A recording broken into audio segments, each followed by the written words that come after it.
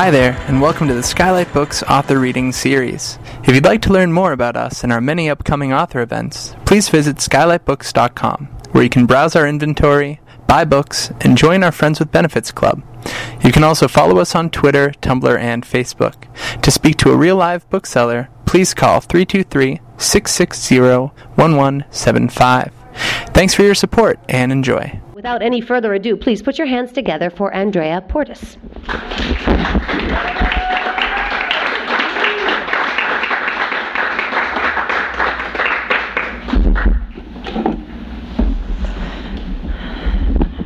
Hi, everybody. Thanks for coming. I just want to say, first and foremost, thank you all for coming. I know there's a zillion, trillion things to do, so I'm happy and grateful that you've all come out. So I'm just going to tell you sort of how I'm going to do this. I'm going to read the sort of what I call the overture, which in the book is in italics. It's a little more poetic than the rest of the novel, which is a little more conversational. And then I'll end with that. And the reason why it exists is because something happens in the novel which is sort of traumatizing, but I don't want to give that away. I don't want to tell you what that is. So we'll start that. And then the one other thing is that the first chapter that I read in the normal voice of the book is there's something in it that's a little bit X-rated, a little bit blue, so if you're religious, just cover your ears or pray for my soul or something.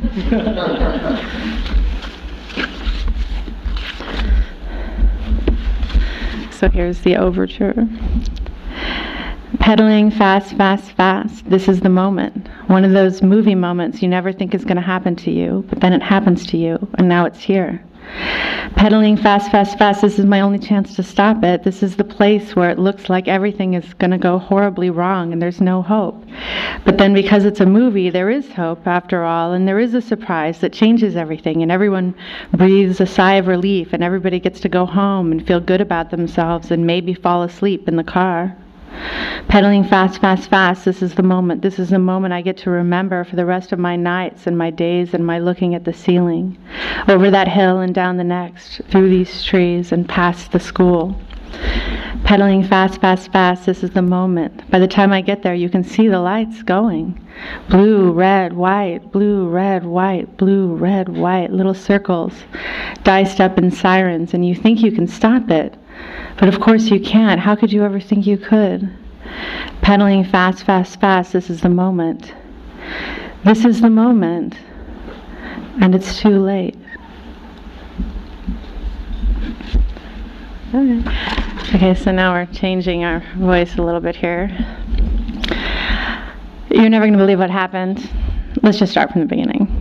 Logan McDonough's dad bought him a moped. That was the first thing. Let's say Logan had showed up first day of school, 10th grade, at Pound High School, Lincoln, Nebraska, having never, ever set foot here before, on his black moped, in his black mod outfit, with his black mod haircut. He would have been a hit. Even Becky Vilhauser, a.k.a. #1 most popular girl in the school, a.k.a. Darth Vader, would have swooned. But he had been here before, in 9th grade, when he was a nerd. Vilhauser, when she scoffs at him on his... Wait, hold on. Something weird happened here. When he was a nerd. So you can see how his actions were totally illegal.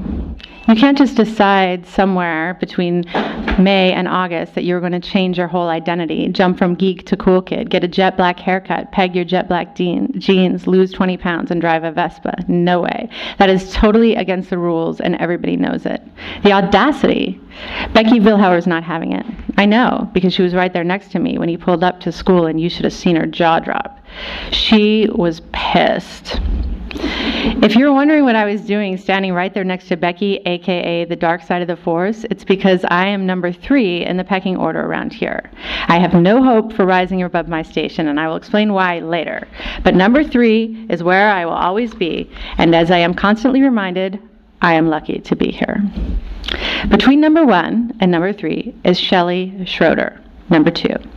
She's my best friend, even though she's kind of a slut. She told me something I immediately wanted to unhear, and now I'm going to tell you too, and you will immediately want to unhear it. She makes out and even does the old in and out with high school rockers, like a lot. One time she told me Rusty Beck told her she has the biggest pussy he ever fucked. Yep, try to unhear that. No, siree, you can't. By the way, she told me this like it was a compliment. I didn't have the heart to tell her. I'm pretty sure that wasn't going to get her a date to the prom. I like Shelley, but it's kind of weird how she draws on her eyeliner. She kind of just circles both her eyes so you just get these two black almonds staring at you all the time, imploringly. There's definitely something about Shelley's look that makes you feel like you're always supposed to help her out in some way. I guess that's why those rocker guys are always helping her out of her clothes. Okay, so the reason why I'm number 3 and can never even hope to dream of being number 1 or number 2 or number 1 is because my dad is Romanian and looks like Count Chocula. Seriously. He looks like a vampire. Never mind that we never see him and that he lives half the time in Princeton and half the time in Romania. That doesn't matter. All that matters is that he left me with a weird last name, Dragomir. And to seal the deal, an even weirder first name, Anika Dragomir. So, you see, there is no hope. You try going to a school of Jennies and Sherrys and Julies with a name like Anika Dragomir. Go ahead, I dare you. But right now, that's not the story. Right now, no one can believe how Logan drives up to the front school steps like a total baller. And even better, he doesn't even acknowledge Becky Vilhauser when she scoffs at him on his new moped. So what, now he's a nerd on wheels? And this is what's so weird about the whole thing. Even Shelley notices, which she tells me later on, are endless. Seriously, endless. Like, we should be put in Child Protective Services endless walk home from school. Logan doesn't notice what Becky says because he's not even looking at Becky, and he's not looking at Shelley either. No. Logan McDonough, nerdball turned goth romance hero, is looking directly and only at me. Okay, so here we go. Okay, so here we go on into the book. Now she's sort of having a secret romance with Logan, even though he's a nerd. Okay, so it's one of those dumb days where nothing's really wrong, but nothing's really right either, and the sky can't even choose to be white or gray. It's a Monday, of course, which also makes everything stupid. And I don't know why, but I just have this feeling of dread or depression or some other word that starts with a D that makes you want to just crawl back in bed and pull your pillow over your head. There are some positives. For instance, I have managed to avoid Becky all morning.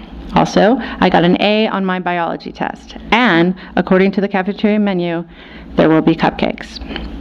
But other than that, the whole thing is just drab and pointless. Also, Logan doesn't pass by at his usual time for us to pretend we totally don't know each other and aren't secret spies who are madly in love or something. Kind of annoying. Right now I'm in the only cool room in the school, which is where we have art class. They built this annex way after they built the school with someone who actually seemed to care about what things look like natural light, the way the ceiling slopes, and generally creating an environment where a bunch of artistic teenagers wouldn't want to throw themselves off the nearest bridge. To their credit, it worked. You do get the feeling when you walk in the room that something vaguely interesting could possibly happen here. But that also might be because our teacher is stoned. Did you know there's something called marijuana? Yeah, you smoke it, and all of a sudden you grow long hair, eat Cheetos, and listen to Pink Floyd till your mother knocks on the door to tell you to clean your room, or at least wash your hair, or possibly consider doing something with your life. There's no question in my mind that stoner art teacher had other plans.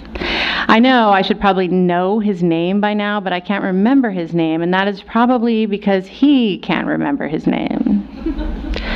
I bet he thought when he grew up he'd be riding a motorcycle across the country like Che Guevara or Jack Kerouac or something, but so far his stoner habit has only led him to teach a bunch of sulky teenagers how to paint trees. That's what the 60s were for, I think, to turn everybody into losers. Also, to make sure everybody wore socks with sandals. Whenever old people tell you, you had to be there and the 60s were groovy or whatever, just listen to the words of my mother. Oh, honey, most of those people were just idiots. Sheep, following along. Remember that. Whenever you see everybody clamoring in one direction, do yourself a favor. Go the other. But right now, we're in class, learning about legendary pop art icon, Andy Warhol. I am creating a masterpiece involving a series of identical ice cream cones in a perfect pattern with different ice cream cone colors. Stoner art teacher is impressed, so it is clear I will be running off to New York after graduation in a beret. All this hot art action is brought to a screeching halt by the fact that the fire alarm goes off, and next thing you know, we're all scuttling out the door. Outside on the lawn, we're the only class huddled together because our little architectural outpost is set off from the rest of the school. It's freezing, but everybody seems elated by the novelty of being outside. Outside! In the middle of the day! Never mind that we were just outside, like 2 hours ago. After about 15 minutes of elation leading to amusement, leading to boredom, we are dutifully hustled back in, and there is really nothing to report. Except, remember my ice cream pop art I was telling you about? Well, that's been replaced. Well, it hasn't been replaced, actually, just set aside for a greater work. I know. You're dying to know what it is. You and everybody else in the class, including stoner art teacher, who I do believe is freshly stoned.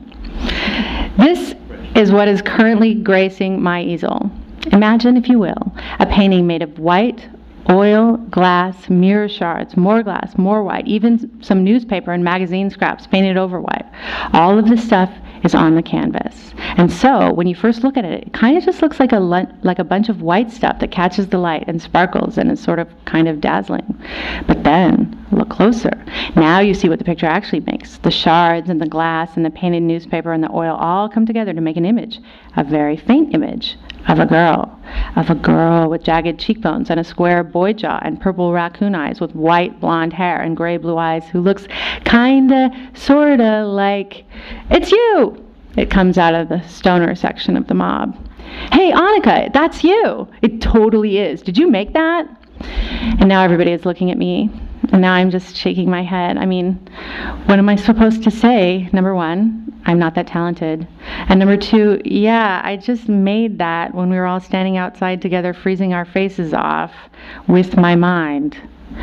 Now comes stoner art teacher. This is actually kind of wait, I gotta do stoner art. This is actually kind of interesting. Mixed media, monochromatic. Yeah, there's definitely something here almost frenetic about it. Kind of like Jean Dubuffet. Wow, I guess stoner art teacher actually read some books along the way between bong hits. And now he turns to me. Well, Anika, looks like you've got yourself a secret admirer. A very talented one at that. I say a little silent prayer in which I thank God Becky's not here. If she were, there would be a swift and immediate punishment, both for being the subject of this tribute and for the tribute being, I'm certain, made of trash in Becky's eyes. But it isn't trash, and when I think of the diabolical way in which the author ensured its delivery, I feel that magic in the air. Electric, like there is a live wire nearby. No one knows the artist's name, but I know the artist's name. I smile. Logan. Okay, so moving on to more normal stuff. My dad always calls it like 7 a.m. because half the time he's in Romania and the timing over there is something like 8,000 hours ahead. So it's night for him and way too early for me. Top this off with it's always a lecture and you have an all-day ruiner right there. What is this I hear about a B in physical education? I don't know, it's just, that is a ridiculous class, but nevertheless, it will count on your transcripts. Well, it's just, Dad, listen to me. I do not intend to raise a daughter who ends up barefoot and pregnant, living in Nebraska of all places. Besides that, you would be miserable if that were your fate. I know, it's just the reason to get good grades is so that you will go to an elite East Coast college where you will increase your social capital by networking with people whose parents are not construction workers. I know. Do you want to end up like your mother? The 162 IQ and nothing to show for it? 162, can you believe it? And look at her, where she is. Is that what you want? No, Dad. Okay, so here's what you do. You find that insignificant physical education teacher after class. You ask him for advice. People like to feel important. This will make him feel important. Okay? Then you follow his advice to the letter. Every detail, his advice. Apply yourself. And then at the end, when you have improved, you appear grateful and thank him for his words of wisdom. He will give you an A, trust me, because you will have made him feel like his $17,000 a year job actually matters. You understand me? Yes, good. Now put your brother on the phone. Walking up back into my room, I can now hear my brother pleading for his case. Yes, Dad, I got a 98%. But I did the extra credit, so that makes it a 99%. No, he doesn't give 100% to anyone, Dad. I am the top of the class. Yes, 99% is the top grade. I am the first. I wonder if my father knows how terrified we are of these 7 a.m. phone calls from Romania. I mean, in a way, you have to wonder why my mother even puts us on the phone. I wish she'd just relay the message so we wouldn't have to start the day getting freaked out and shivering into our cornflakes. It's like 2 hours before my heart stops pounding every time. By the time I get to fourth period, aka gym class, I've almost freed myself from the shackles of this fear and loathing. But Mr. Duchesne walks in. Yes, that's his name. Can you believe it? Douchebag, douche nozzle, douche face. He's been called them all. Mr. Duchesne, behind his back. He's in great shape for an old guy. But the funny thing is, he always wears red, short dolphin shorts, like really short. You can practically see his you-know-what sticking out the front of his dumb, slutty shorts. What a freak. You definitely get the feeling this guy thinks he's like God's gift to mankind and womankind. I'm serious. He acts like he just happens to be some Greek god in short shorts set down temporarily to teach us teenage nuisances the importance of the 50-yard dash. The problem, and the reason I'm getting a B, is I don't buy it. But now, according to my vampire father, I have to pretend to buy it. Hook, line, and sinker. How embarrassing. I gotta go talk to Mr. Douche Nozzle. Shelley takes this class with me. Thank God. At least we can sit in the back giggling during Mr. Short Short's monologues about team spirit or whatever the hell he's talking about. What? Why? My dad says I have to. The ogre or the vampire? The vampire. Oh. Even Shelley knows that's serious. Do you think I should do it now? I don't know. His shorts look pretty short today. What if his wiener sticks out and tries to bite you? Gross! Do you think he has a girlfriend, by the way? Yeah, and her name is Rosie Palm. Okay, fine, here goes. The last thing I want to do is talk to this guy, but what are you going to do? If I don't, I'll end up barefoot and pregnant and living in a trailer park with a guy named Cletus. His office has glass around it, stuck right behind the gym. He's doing something with laminated charts and looking vaguely confused. Mr. Duchesne? He doesn't hear me. Mr. Duchesne, can I talk to you for a minute? What? Oh, hi. Yes, what can I do for you? He can't remember my name.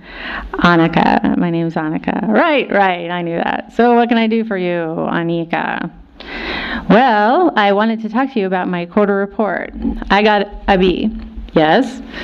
Well, I'm just wondering what advice you could give me, seeing that you're considered like one of the most inspiring teachers and all. And I'm just wondering like what advice you can give me to get better and, you know, get an A. It's not about A's and B's. Mr. Duchesne, I've never gotten a B before in my life. I'm not allowed, okay? I see. And I just want to ask you what I can do to improve myself here in PE. And I'm really just looking for some advice from someone who really seems to have it all figured out. All figured out? Who says that? What am I turning into over here? Okay, Anika. You have to apply yourself. You have to think when it's hopeless, when you're getting tired. In the 600-yard dash, you have to give it you have to give it more. Not 100%. You have to give it 110%. See what I mean? What an idiot. I could get that kind of advice from a Nike commercial. Yes, Mr. Duchesne, I do. I really want to thank you for that. really means a lot to me. He nods, making a reassuring but stern face, a guy face, a jock face, also used by politicians, I've noticed. It says, "This is how it's done, and we can do it." Guys are so full of shit. Okay, back to Shelley. She looks at me. "Well, what did he say?" "He said his wiener wants to meet you." Okay, so now we're getting into more of the serious stuff, and this will be the last, and then we can all relax. Pedaling fast, fast, fast. This is the moment. This is the moment I'm getting closer, and everything is still, and everything, the trees, the leaves, the sidewalk, everything is holding its breath, waiting. Pedaling fast, fast, fast. The trees are leaning in, trying to protect me, trying to grab me, trying to keep me from seeing. The leaves on the sidewalk whooshing by, whispering to each other, "Don't let her see, don't let her see, don't let her see." The stop sign's practically begging me, "Stop, go back, go home, just go home." Pedaling fast, fast, fast. This is the last moment I get to be this person. This is the last moment before everything changes from pink to purple to black, and nothing is ever the same. Nothing is ever the same again.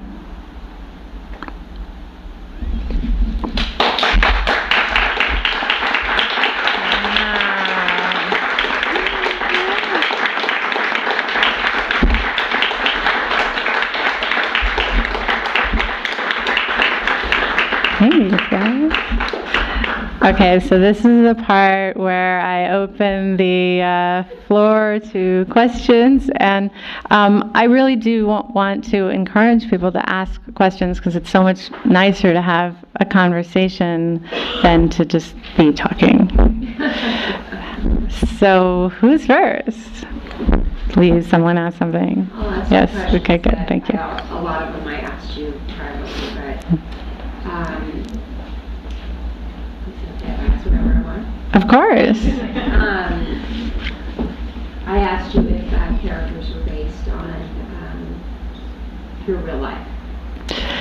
Yes, so this is the thing that I don't want to say too much without giving it away. Some of you know, because it's sort of been a public thing, and this story is based on my life and this character, and I didn't want to give too much away, but something with all these like high school shenanigans, something happens that sort of ends up being bigger picture kind of things, and it's a big incident. I don't want to say what it is, but it's sort of like where all of this kind of fun, hilarious stuff it's sort of like the rubber meets the road, and then all of a sudden the things that are important in the world kind of, rise up.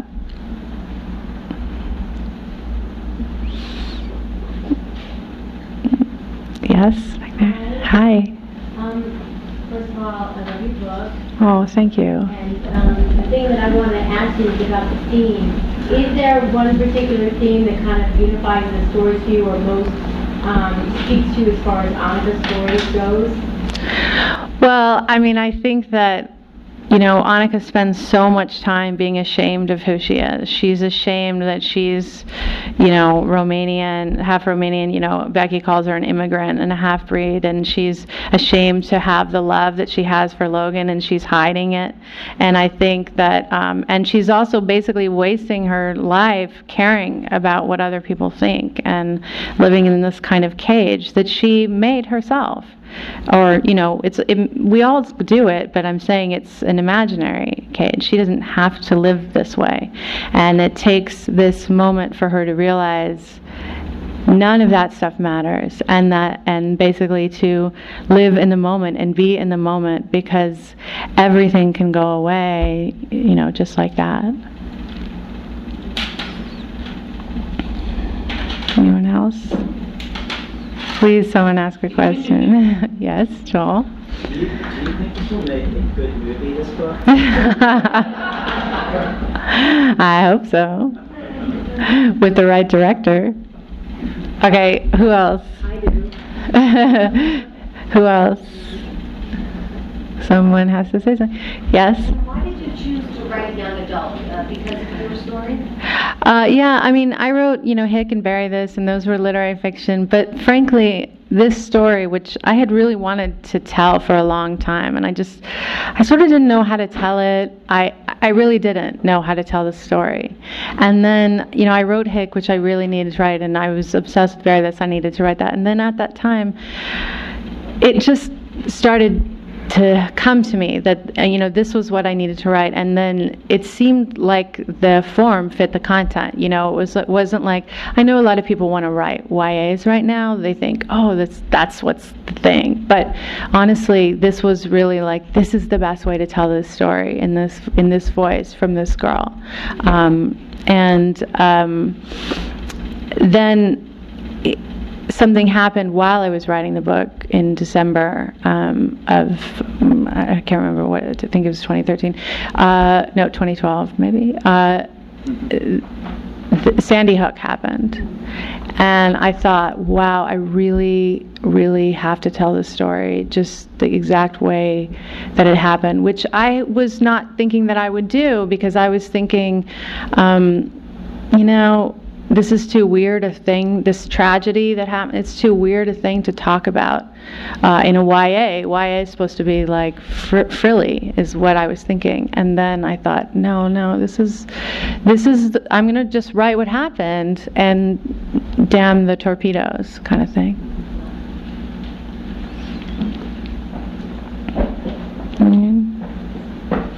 Yes, back there. Have any of the people in your life on whom you base the characters read the book? And so, no, they haven't. I mean, the book just came out yesterday.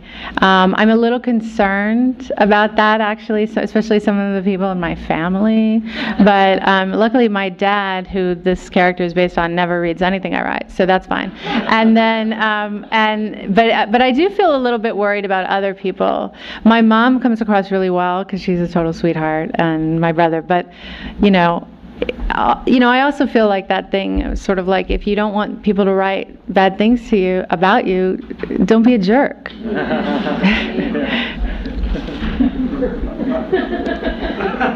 Anyone else? Yeah? The complication of the character's name, did you pull that because of the complication with Andrea Portes?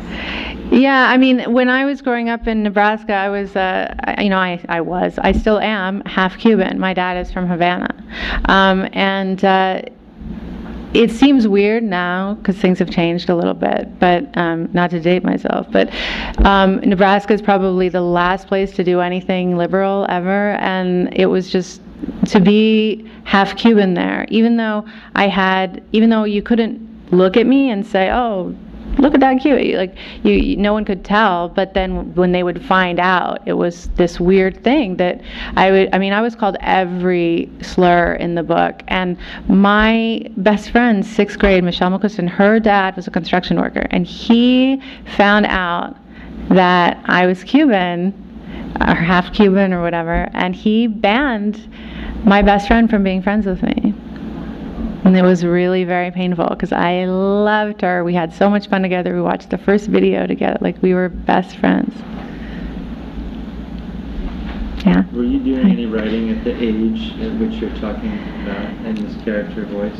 I was writing really bad things when I was growing up about like how the Russians were going to get us, because it was like all like Red Dawn, and it was before the wall came down. Like when I was like 6, it was like, oh my God, I hope the Russians love their children. And so everything was about like, dying. And I was like 8. Like I was like, we're all going to die.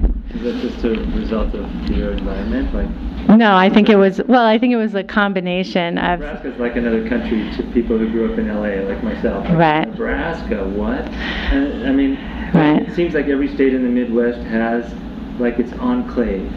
Right. You know what I mean? Where the oddballs and artists and so on people go, and then occasionally like vanish to places like New York or LA, right? Well, Lincoln was pretty. It was pretty much of I mean, it's a very red state, but Lincoln is the most. Nebraska is red. Lincoln's a little bit more blue because there's a Collins share, but it's still pretty. Like you still have relatives who say racist things at Thanksgiving. Like it's just that's the place that it is. And like if you say like that's wrong, you're the freak. Well, where like the bands and stuff, like what is that Lincoln too? Does it have to be the capital city where there are buildings and sidewalks and not just dirt and fences? No, there's building and sidewalks. But where we grew up, it was sort of like at the end of the buildings and sidewalks, literally. Like it was like here was where the bus went, and then there was one block over, and there was a farm. It was a farmhouse, and we, at the time, we lived in that. And then someone actually bought that giant piece of land, which was horrible because we loved it, and they turned it into a Blockbuster mall, and we moved to the suburbs. It's horrible.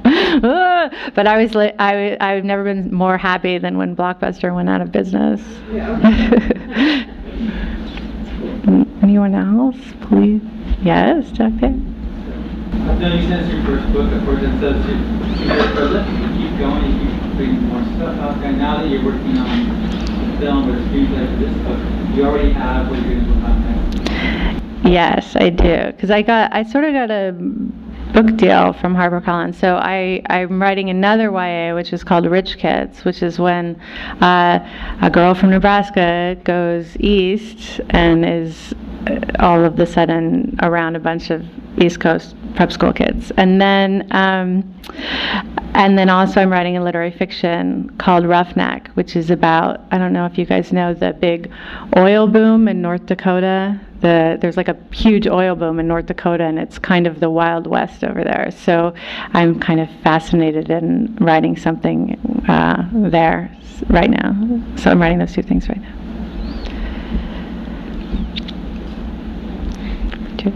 Hi. Thank you. You wrote the book there, you crushed the screenplay, Anatomy of A Misfit, you're working on the adaptation. Is there any talk, is there any work? Oh my God. Are you okay? Is there someone get this woman a chair. Sorry about that. What the? So sorry, you're right. It's okay. It's fine. Sorry, Demetrius, what were you saying? Is there any talk or possibility of you maybe directing one? Oh, you're so bad. That is so funny. Well, listen, who knows? I would never say never. It's just a little bit difficult to think about because I like creating worlds, and I'm generally sort of a weirdo. I don't know. We'll see. Someone else. That's okay. What writers do you look up to? What? What writers do you look up to as an influential for you? My favorite is Joyce Carol Oates. I love her like crazy. I have a copy of Blonde next to the bed, and if I'm ever sort of out of ideas, I go to that and just sort of learn from her. Also, this sounds really pretentious, but I also have a Shakespeare, the complete works next to my bed. So if I start to lose everything, I just go there and hope to get inspired. But I also, love Edith Wharton and Kurt Vonnegut and Philip Roth,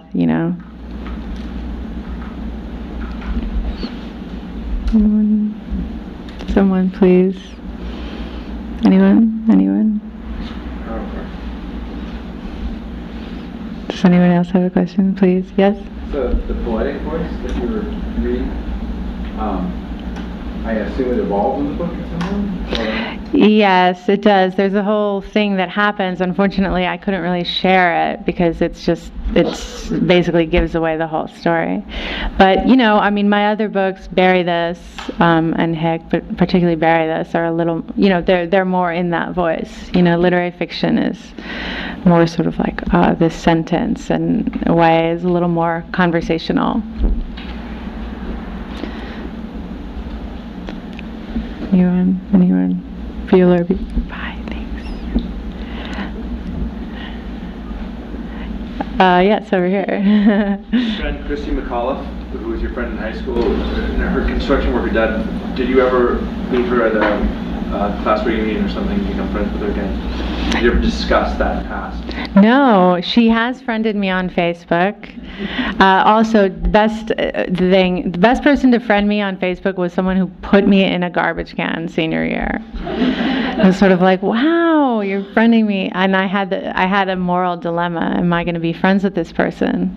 They put me in a garbage can. They traumatized me. But then I decided to be transcendent, and I accepted it. You back there, yeah. I was going to ask, like, so what's your system now for getting these things done? It's not, you have so much going on with it, right?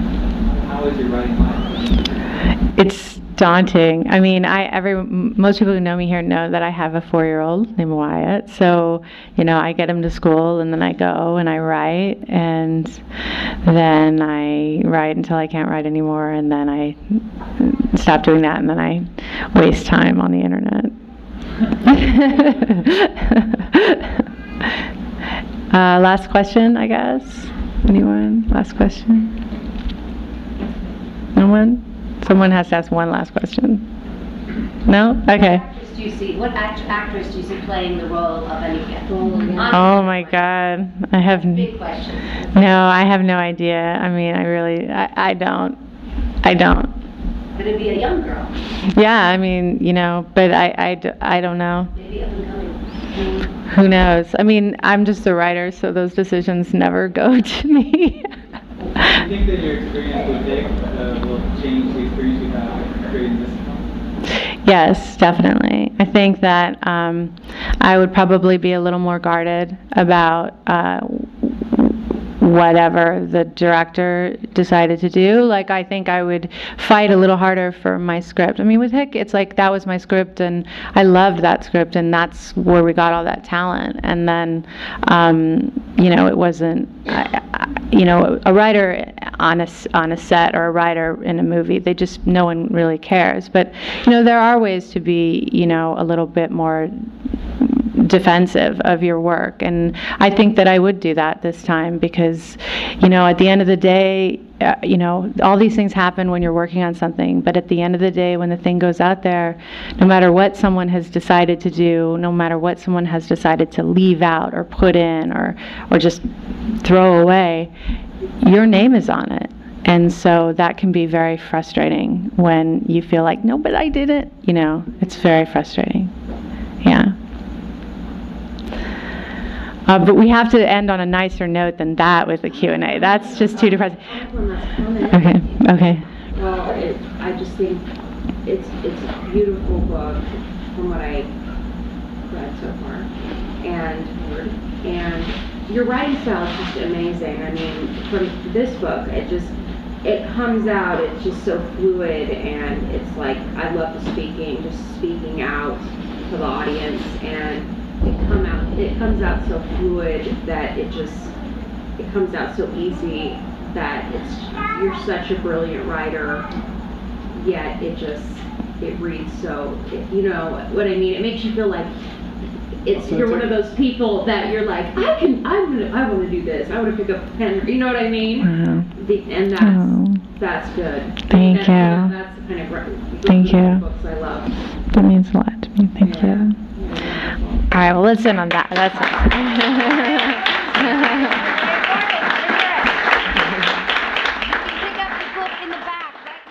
You've been listening to the Skylight Books Author Reading Series. Don't forget that you can listen to this and all of our other great podcasts at skylightbooks.com.